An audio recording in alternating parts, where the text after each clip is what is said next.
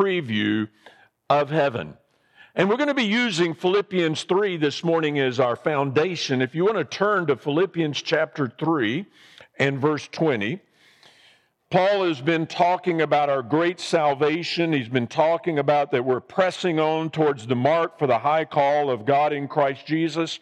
And he brings it down to its conclusion in verse 20 and says, "But our citizenship is in heaven, and from it we await a Savior, the Lord Jesus Christ, who will transform our lowly body to be like His glorious body by the power that enables Him even to subject all things to Himself." Eugene Peterson, in the Message translation, in his ineffable manner, says it this way: "But there's far more to life for us. We're citizens of high heaven. We're awaiting the arrival of the Savior, the Master, Jesus Christ, who will transform our earthly bodies into glorious bodies like His own. He'll make us beautiful and whole, just like we sang of, with the same powerful skill by which He is putting everything as it should be under and around Him." A sneak preview of heaven. And my goal really this series that we're going to do for the next 3 weeks is really, number one, to create excitement. To create excitement for you about heaven. Because, life has its way of squashing our excitement about heaven, doesn't it? I mean, when you're going through what our pastor has been going through, and you're dealing with life and trying to get through life and get through treatments, it's hard sometimes to think about heaven. In fact, we don't want to think about it because that means we're going to die. It's hard when we're going to work every day and we're in that traffic and we're fighting the traffic and we're fighting the clock and we're fighting the client and we're fighting the deadlines and we're dealing with the bosses and we're dealing with our fellow workmates and we're dealing with all the issues that are there to be dealt with. It's hard to think about heaven sometimes. And when we're dealing with the issues with our kids, that they're being rebellious or that they are being disrespectful or that they're going through difficult times, that first breakup of that little girl when she realizes at 10 years of age that she met the man that she wanted to marry and is deeply in love with. And she goes through the trauma of her very first breakup. And you're dealing with all those things, or the struggles and tensions that come with marriage and being married to somebody that's not exactly like you. It's hard sometimes to keep our focus, and we lose that excitement. But I want you to notice what Paul says here. He says, "But our citizenship is in heaven, and from it we await." That word "await" in the Greek literally means to eagerly, expectantly wait. To eagerly, expectantly wait. To be excited about something like that movie. Like that Star Wars movie that's coming out. I'm so excited. Or some of you are getting excited because we're moving into July and then it's going to be August. And guess what that means? Football is right around the corner. And Ohio State is just around the corner again. And you're getting excited. There's anticipation for that event. I want you to be excited about heaven. But then I also want to create understanding. I want to create understanding. Imagine that there are 5 guys and they are being trained to go on a mission to Mars. And let's say you are one of them. And you've been preparing for years and years to go to Mars. And it's the day before you're to get on the ship that's going to take you to Mars, and you're having your press interview, and all the hands are popping up in the air, and one of the reporters says to you, John, I have one question for you. What do you know about Mars? What do you know about where you're going? Well, I really don't know anything about it at all. Never really thought about Mars very much. Really haven't given much thought to it and really considered it very much. You would scratch your head and look and say, wait a minute, you're going to Mars, but you don't even know anything about it? And you're telling me we'll figure it out when we get there. You'd say, you're crazy. Because you want to have some understanding, right? That's where you're going.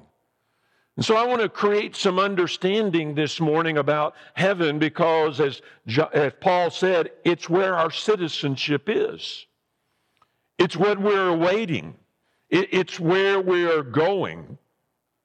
And we need to understand it. But it's interesting that in today's world, with the sermons we see, most sermons focus on we're not getting anything? Okay, all right. All right, I get to do this like Rod Parsley. Brothers. Yeah, there we go. There we go. Is that better now? Okay. So, what I want to do with this series is I want us to think about heaven, because if you really look back over the years, most of our sermons that we hear in the world today on TV, radio, are about how to live in this world. And they should be. There's nothing wrong with that. But it's about how to overcome anxiety, how to be financially free, how to have a better marriage, how to deal with children that are difficult, how to go through suffering, things that are about this world, and we need to know those things because they're in the Scripture. But when was the last time you really heard a series about heaven? About our future home and a real true understanding of what heaven is like. When I was growing up, and I'm going to tell my age, some of you are going to tell your age too. There used to be a program on called the Art Linkletter Show. How many of you remember that? Oh, yeah. And it was one of those daytime shows. My grandmother watched it every single day. And one of the segments of his program was Kids Say the Darndest Things. And so I've got some of those statements that some children made about their understanding of heaven. He said, "Mom, God's so neat, and heaven's supposed to be so great. Could me and Gloria go there Saturday for a sleepover?" Heaven is just something we just go there and come back. One person had a 3-year-old granddaughter, Morgan, came over one day, and they were sitting in the room, and she said to Grandma, "Where's Grandpa?" And she answered their granddaughter and said, "He's in heaven." And the little girl looked at him and said, "Still?" 6-year-old Rachel said, "God, they keep telling us you love us kids, but I'm wondering if you know my older brother. Do you think he'll ever get to heaven?" Some of us have prayed that prayer. Another one said, "Grandma's gone to heaven and she'll be happy there because there's a Dairy Queen everywhere, right?" Okay. Jenny, 4 years old, says, "Does heaven have a floor?" Surprised, the mother said, "Well, Jenny, what do you think heaven is like?" She looked up at the sky and the clouds and replied, here's what she said, "Well, I can't see any floor, so I guess people are just up there on coat hangers." This is one you'll appreciate. One day, my 5-year-old grandson, Brett, who likes to go fishing with his dad, told his mother, "If Grandma's going to heaven with us, God better have a pretty big fishing rod to haul her in."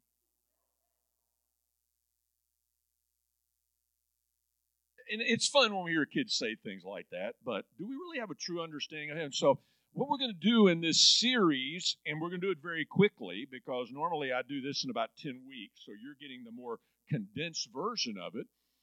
But it's going to really challenge some of your thinking because some of us have what I call myths about heaven, things that we've heard, but we've never really studied to see if that's what the Scripture says.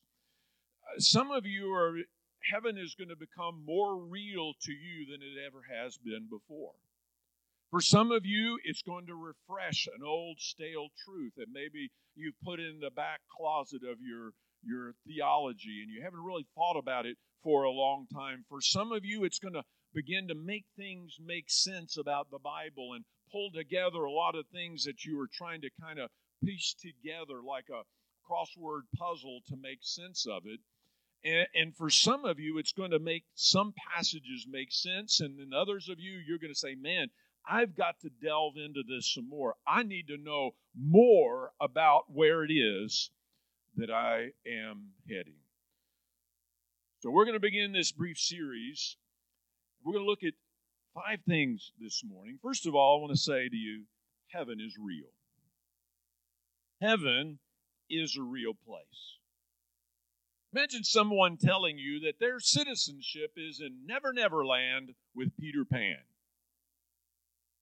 You would say, what meds are you on, dude?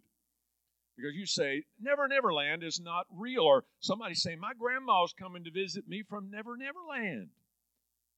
Well, for a lot of people, heaven is kind of like that fantasy kind of place. Stephen Hawking, who was an English theoretical physicist, cosmologist, and not a cosmetologist, might have needed to be, and an author who lived with a motor neuron disease from the age of 21 until he died in 2018, said this about heaven. He said, I regard the brain as a computer which will stop working when its components fail. There's no heaven or afterlife for broken down computers.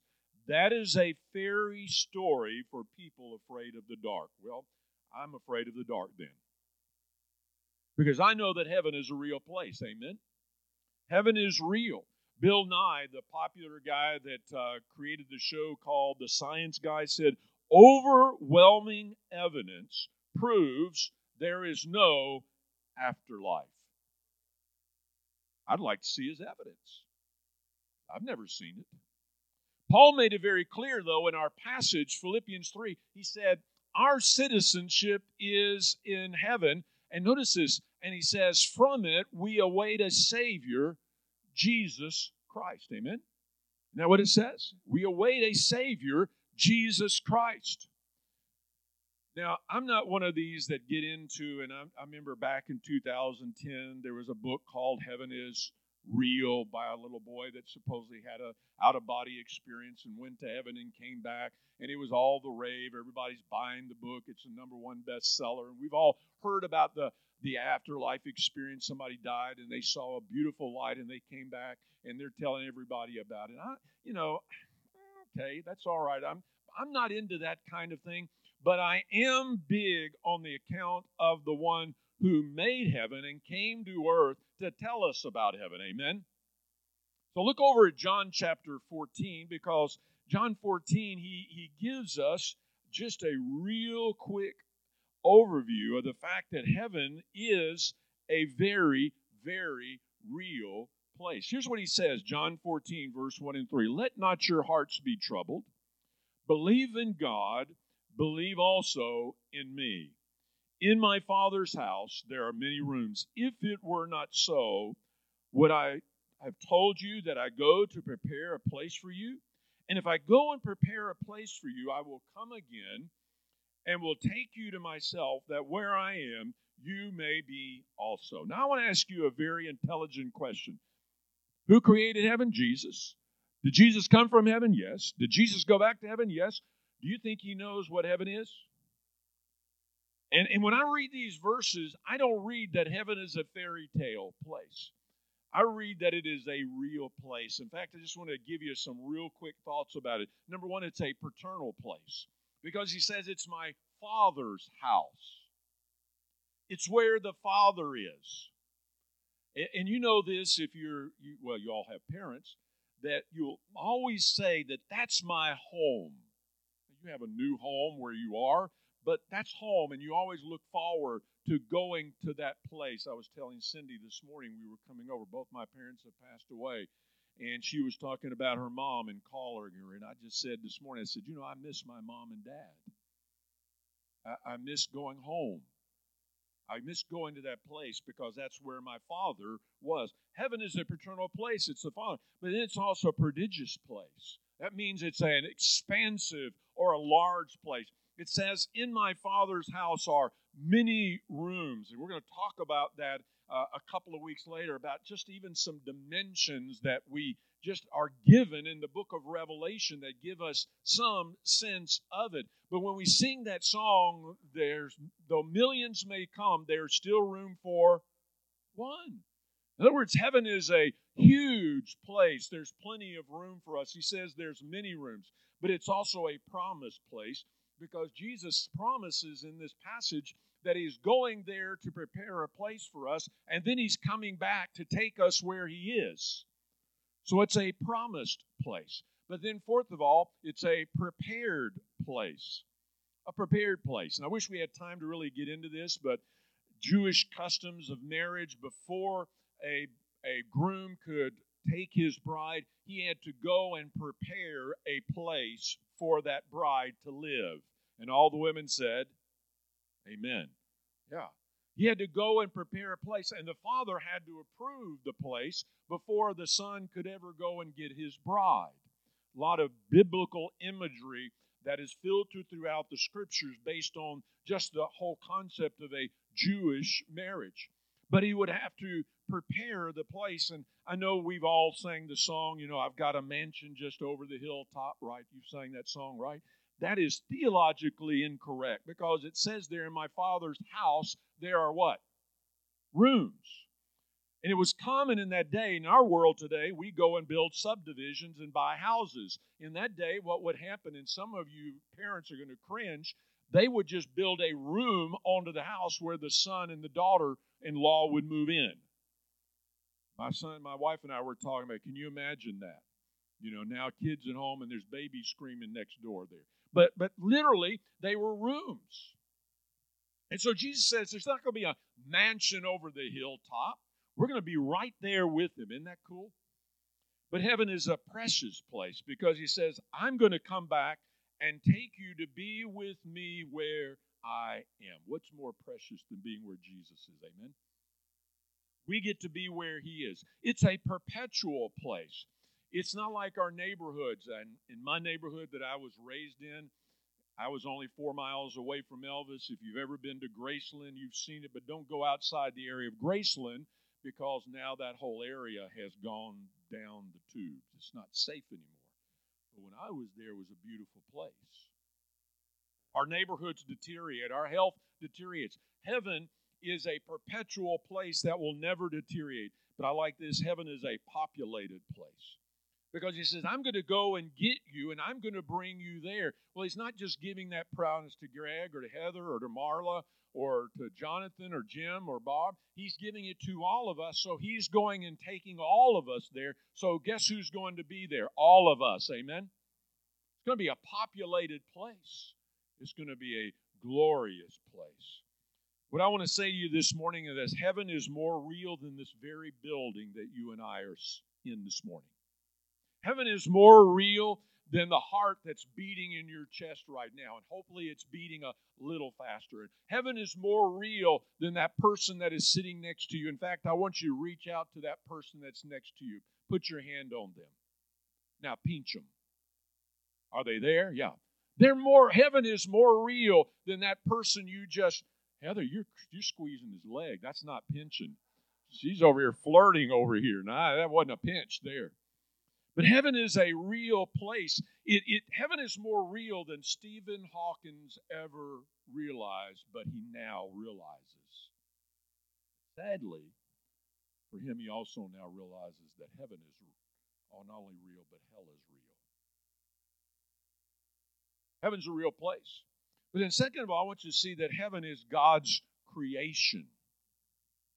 Heaven is God's creation. Listen to these verses. Isaiah 37, verse 16 says, O Lord of hosts, God of Israel, enthroned above the cherub, you are the God, you alone of all the kingdoms of the earth, you have made heaven and earth. Listen to that. You have made heaven and earth. Colossians 1:16, for by him all things were created in heaven and on earth, visible and invisible, whether thrones or dominions or rulers or authorities, all things were created through him and for him. Now, most of us just think that heaven has always been, but I want you to understand something. God is eternal, but heaven is not. You go to the next slide there. God is eternal, heaven is not. Consciously or unconsciously, we tend to think that heaven has always been there. But heaven was actually created by God. For something to be eternal, it means it has to be self-existent. That it didn't have any beginning and it doesn't have any ending. Like God. God has no beginning. He has no ending. There's nothing that keeps him going. He is self-existent. Here's what Psalm 90 verse 12 says. before the mountains were brought forth, or ever you had formed the earth and the world, from everlasting to everlasting. Everlasting to everlasting, you are God. That means everything outside of God was created by God, even heaven. Randy Alcorn, in his book Heaven, says, because God created heaven, it had a beginning and is therefore neither timeless nor changeless. It had a past, the time prior to Christ's incarnation, death, and resurrection. It has a present, the present or intermediate heaven where believers go when they die, and it will have a future, the new earth that God is going to create. Second of all, God is omnipresent. Heaven cannot contain him. You know, we say, where is God? He's in heaven. Heaven cannot contain God. Do you know that? Heaven cannot contain God. Listen to what Solomon said in 1 Kings 8:27. I think I have that verse for you. He says, but God will indeed dwell on the earth. Behold, heaven and the highest heaven cannot contain you. How much less this house that I built? Solomon says, we're building a house here, and the Jews fell into this mistakenly belief that God dwelt in the house. That house cannot contain him, 1 Kings says. Neither can the heavens contain him, because our God is omnipresent. He is everywhere. Randy Alcorn again says, creatures, however, do need a place. So when God created angels, likely he created heaven as a place for them to be. God transcends heaven. He is bigger than heaven. But that leads to number 3. Heaven is God's chosen dwelling place. It is his chosen dwelling place. Again, 1 Kings 8:30, and listen to the plea of your servant and of your people Israel when they pray towards this place, again to the temple. And listen in heaven, your dwelling place. While heaven cannot contain God, it is the place where God chooses to dwell. It is the place where God chooses to dwell with his creation, with his people, with the elect, those that have been saved, the citizens of heaven. And he created it uniquely to be his dwelling place and his home. Just a few things that let us know that. Number 1, heaven is where God's throne resides. You're going to have to look at these later on because we can't go into a lot of detail, but if you go to the next screen, heaven is where God's throne resides. Isaiah 66 verse 1 says, thus says the Lord, heaven is my throne, and the earth is my footstool. Where is the house that you would build for me, and what is the place of my rest? In other words, heaven is the place where God has chosen to dwell, and if I can say it this way, it is his command center. It is the place of operation where God is doing the things that he is doing. It's where he is carrying out his plan, especially as we go to the book of Revelation in a few weeks. Second of all, heaven is where God dwells with men.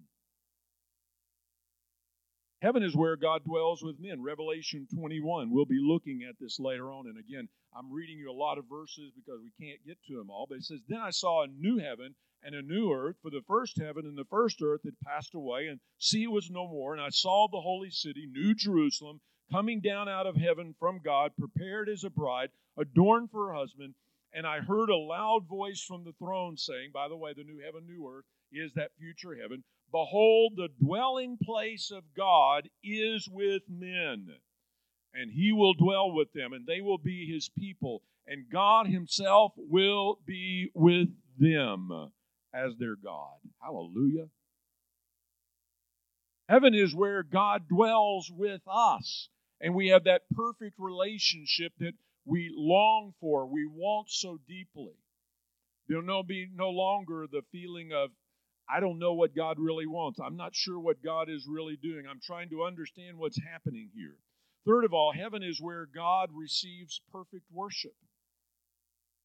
Heaven is where God receives perfect worship. Revelation 4:10 and 11. The 24 elders fell down before him who is seated on the throne and worship him who lives forever and ever. They cast their crowns before the throne, saying, worthy are you, our Lord and God, to receive glory and honor and power. For you created all things, and by your will they existed, and they were created. In other words, in heaven there's going to be perfect worship. Now, our brother led a great service this morning, and I appreciate it, Brother Greg, so much what you did this morning for us in leading this. But our worship was not perfect this morning. You know how I know that? Because I know what I was dealing with. I was listening to the song, singing the song, and then my mind would drift. And then you'd say something, I'd come back in, and then it would drift. And I begin to think about, I want to go to Raising Cane's for lunch today. Now, come on, folks. Don't tell me you don't deal with the same thing. You're not perfect. You're all doing it. Some of you are doing that right now. Well, he shut up because I want to go to eat before the Methodists get there and clog up everything. That's right. I know what you're doing. I know where you are. And some of you are sitting there going, man, if he doesn't finish, I am going to nod off asleep like the deacons used to do. Back in the old days, they used to make, in my dad's church, they'd have the deacons all sit on the front row. And it was always fun because we sat on the back row and you'd watch the deacons. You heard of bobbleheads? Well, we should have had deacon bobbleheads because they were going to sleep. Yeah, we don't offer perfect worship here, but there we are going to have perfect worship. John MacArthur says of heaven, it is where the most perfect worship of Him occurs. It is in the sense that we may say heaven is His dwelling place. Fourth of all, and this one is one I'm sure you know, heaven is indescribably beautiful. Have you ever experienced something really awesome? Maybe it was a worship service where God's presence just settled in. Or maybe you're out west and you're on top of Pikes Peak and the storm is rolling in and it's just an absolutely stunning sight. Or you're sitting on the beach and you're watching the waves crash in, or you're out on a boat somewhere and you see a humpback whale make its way up out of the water, and you're trying to go back and tell somebody about that experience. You know what I'm saying? And you can't put it into words. Sometimes you just have to look at him and say, man, you should have just been there. You can't figure out how to really say it. Well, as much as we understand based on Scripture and what the writers have given to us, it's beyond even words. Paul said this in 1 Corinthians 2:9, says, but as it is written, what no eye has seen, nor ear heard, nor the heart of man imagined, what God has prepared for those who love Him. No eye has seen. We can't even, there's nothing that we see here today that really gives us a true sense of what heaven will be like. There's not words that we've heard. There's not things that we can imagine in our heart that gives us an adequate enough concept of how indescribably beautiful heaven is going to be. You're just going to have to be there. And I hope you are. If you aren't, you're going to miss out on the greatest thing of all. I mean, you read Ezekiel. He does his best in Ezekiel 1 to kind of try to picture this thing. And we read Ezekiel and we go, wow, I don't understand all the symbolisms and all the stuff's going on. Well, Ezekiel's doing his best to try to put into words what he's experiencing. John in the book of Revelation tries his best to put into words to help us to understand. But the greatest poets, the greatest masters of words, the greatest artists of all time will never be able to adequately describe what heaven is like. Indescribably beautiful. You probably heard the story. If you have, that's fine. This is a nap time for you. About the guy that was very rich. And just before he died, he made his wife go and fill his briefcase with bars of gold. Grabbed his briefcase, and I don't know how he did it, but he died and took his briefcase and he appeared at the gates of heaven, and Peter said, what's in the briefcase? He said, it's something I want to bring with me. He said, well, what's in the briefcase? He said, it's something I want to bring. He said, well, open up and let me see. And he opened up, and there were those bars of gold. And Peter said, oh, pavement.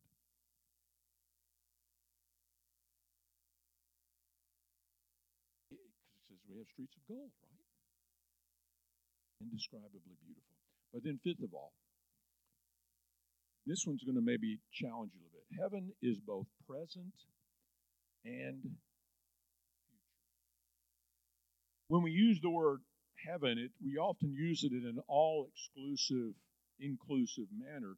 But the Bible teaches there is a present heaven, which is temporary, and there is a future heaven that will continue on forever. Now, what we're going to do is we're going to talk about this. Next week, we're going to talk about the present heaven. And then the week after that, we're going to talk about the future heaven. But present heaven is the intermediate heaven where believers go when they die.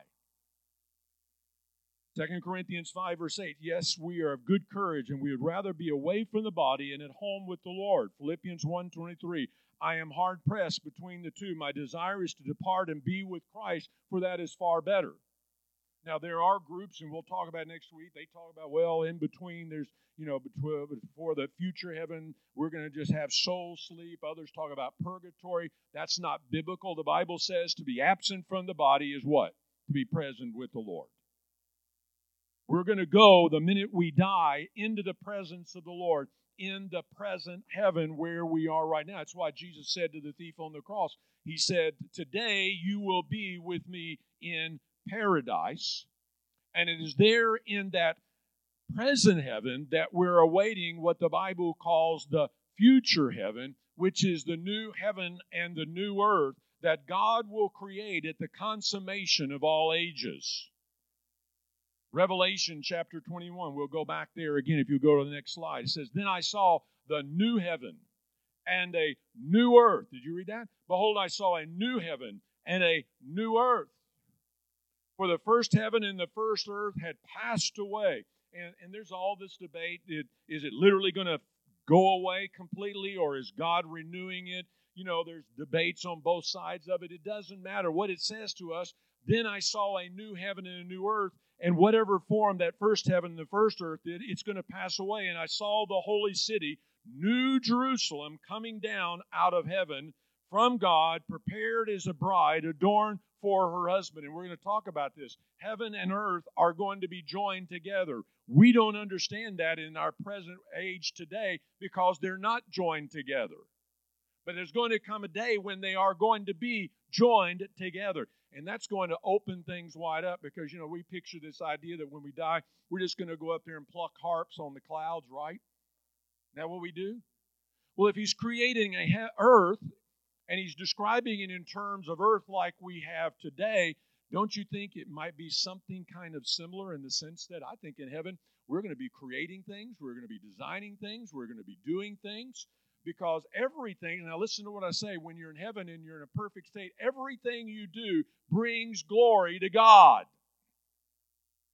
Even your work brings glory to God. But in this new heaven and new earth, God is going to create it. Isaiah 65 says, behold, I create new heaven and a new earth. Even in the Old Testament, he said, there's coming this time a new heaven and new earth. And God is going to join that heaven and earth together. For I saw a new heaven and a new earth. John MacArthur writes, eternal heaven will be different from the heaven where God now dwells. God will renovate the heavens and the earth, merging his heaven with a new universe for a perfect dwelling place that will be our home forever. In other words, heaven, the realm where God dwells, will expand to encompass the entire universe of creation, which will be fashioned into a perfect and glorious domain fit for the glory of heaven. The apostles described this as the hope of every redeemed person. We, according to his promise, look for a new heaven and a new earth where dwells righteousness. I don't know about you, but I'm looking forward to that new heaven and new earth. Amen? And it is there that God is going to give us our promised resurrection bodies. Because he says in Philippians, where we were earlier, that he is going to transform our lowly bodies. Lowly means this earth suit that I've got on right now. And as handsome as it is, Jim, it's going to look even better when I get my glorified body. Amen? And we're going to talk about that a little bit. We won't have a whole lot of time on that. But it is going to be a body that is like Jesus and is suited for this new heaven and this new earth. And there's a lot of really cool things, and this is not superstition because we're going to have a body like Jesus, right? And what did Jesus do? These physical walls didn't hold Jesus back. Hallelujah. It's going to be awesome. unlike anything that you have ever experienced. And it's going to be the fulfillment of all of the Old Testament prophets and their prophecies of the new kingdom that's going to be set up.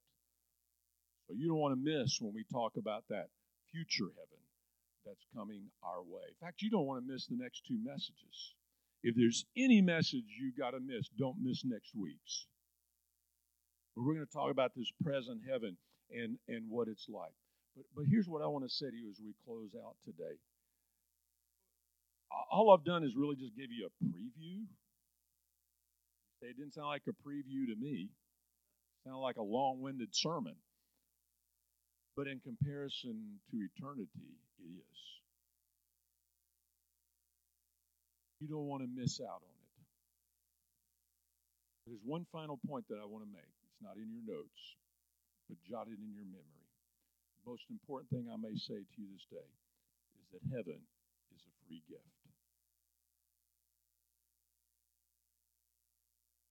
See, we've been talking about all this heaven stuff and what's awaiting us and what's available for us. And some of you are thinking, man, I hope I can get there. I hope when I die. In fact, we used to ask a question in Evangelism Explosion. Do you know for certain if you were to die today that you're going to heaven? And people would say to me all the time, well, I hope so. I'd like to. I'm doing my best. I'm trying to get there.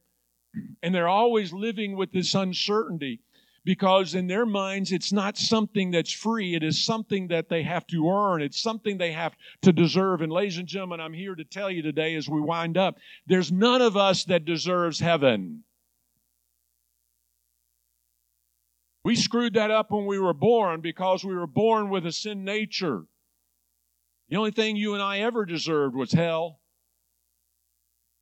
But God wanted us to be with Him. He created heaven, and He offers it to us as a free gift. So maybe the most important question, now listen to what I'm going to ask you today, because I'm going to take you down another path, and I want you to think about this, and I want you to seriously think about it. We asked the question, do you know for certain that if you were to die today that you're going to heaven? And some of you are a good little Billy Baptist and you know the right answer. Yeah, I know I'm going to heaven because I believe in Jesus Christ, my Lord and Savior, yada, yada. And we can rattle off all the right answers. But I want to ask you a question this morning. It's more important. Do you want to go to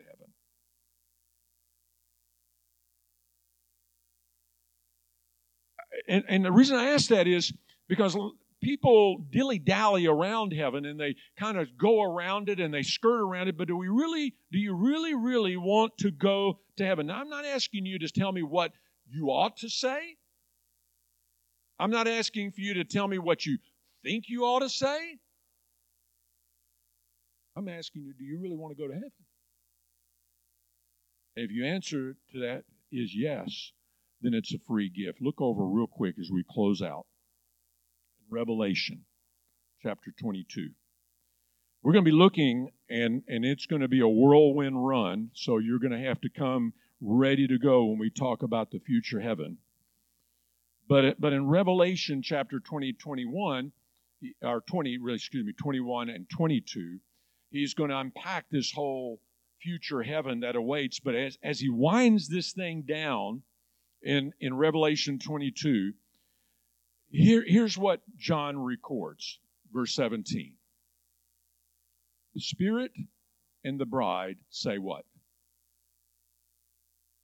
Come. And let he who hears say what? Come. And let the one who is thirsty do what? Come. Let the one who desires to take of the water of life, that is what? Free. Wait a minute, Pastor. I've seen those little freebies. There always is a catch to them. Yeah, they tell you come get your free gift, but then when you get there, then they sell you the real estate. I'm here to tell you that there's no small print in God's contract.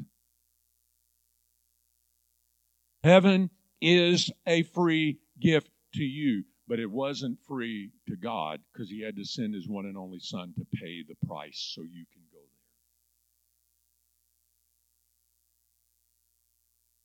Price has been paid. The ransom has been made. Here's the thing about a gift. I can offer you a gift this morning. I can lay it right here on this altar right here for everybody to see. But until you receive it, it does you no good. You can admire it.